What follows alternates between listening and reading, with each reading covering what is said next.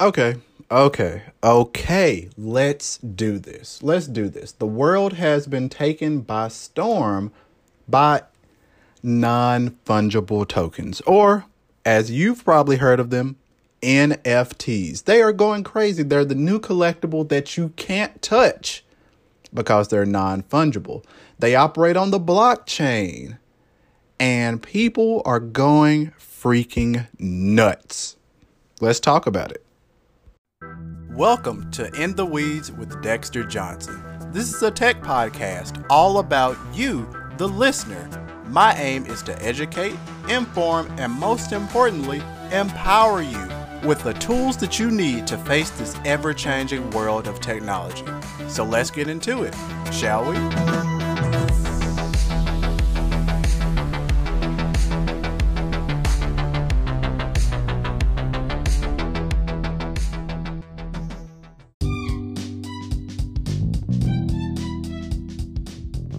Okay, so you guys know that I love to start off with a good old-fashioned definition. So, NFT, per investorplace.com, it stands for a non-fungible token. It's an electronic token representing something unique, say a digital piece of artwork or a website domain name.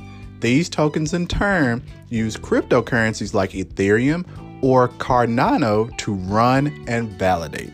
End quote. So you have to realize that the NFT isn't the thing itself. It just points to the thing, and it represents that you actually own it. So for example, the NBA, they've been selling some NFTs, and they've been selling like highlight reels and things of that nature. And recently, actually, a LeBron James highlight reel sold, and it sold for a pretty hefty amount of money. So here's the thing. An NFT can represent essentially anything.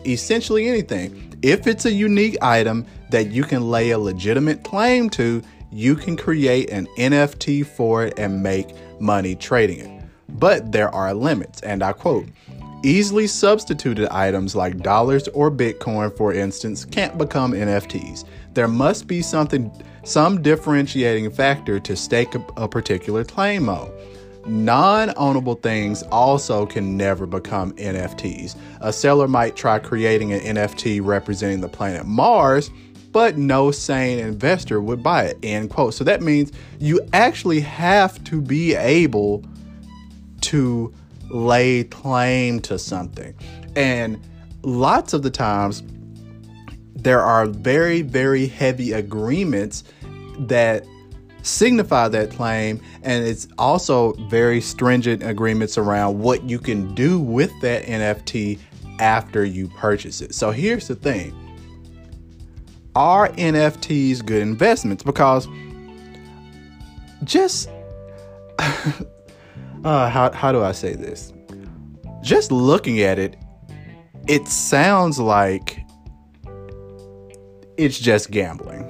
That's what it sounds like. So, for example, the famous Nyan Cat GIF sale for $590,000. It could have only reached that because of its popularity.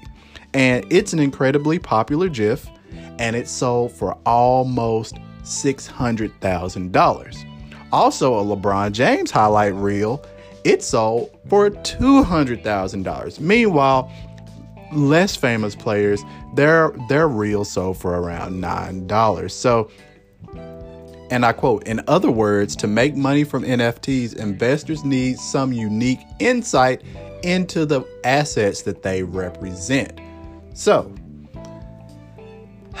oh my gosh, it's a lot. It's a lot. So investing in NFTs, it involves a little bit. So of course you have to have a leap of faith because you're investing. If you're putting $200, $300, $400 into the market, heck, even $1,000, you have to have faith that whatever you're investing into is actually going to grow. So, and you also need to realize that it always comes with risk. But if you understand that risk, then you can certainly invest. Now, here's the thing. How you reduce your risk. You need to ensure that when you buy said NFT, no one else actually owns that property off the chain already. So this is what's a little more difficult. And this is a direct quote from Investor Place.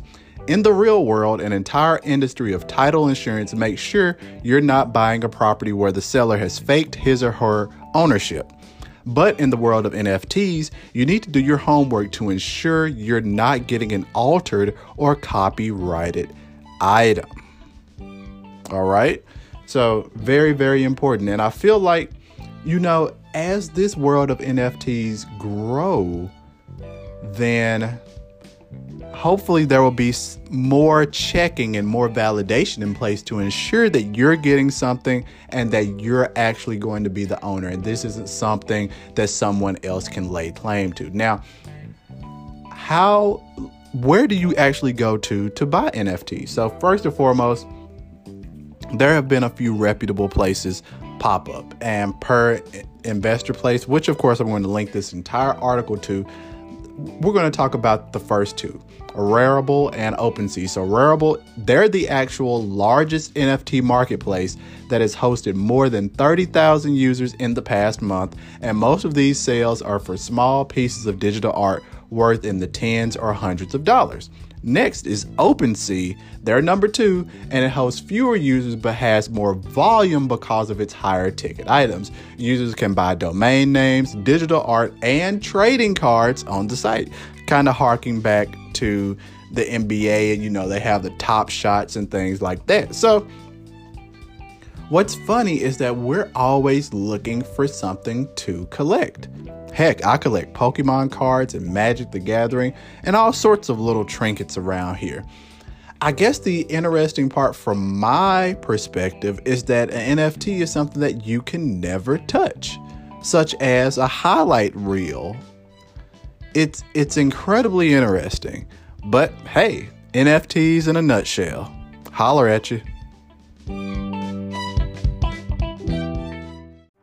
Thank you for listening to another episode of In the Weeds with Dexter Johnson. I'm hoping you're coming away more empowered, educated, and enthralled in the technological world. Be sure to tell a friend, share this episode, and follow me on Twitter at Dexter_Johnson. And most importantly, stay tuned for future episodes. Until next time.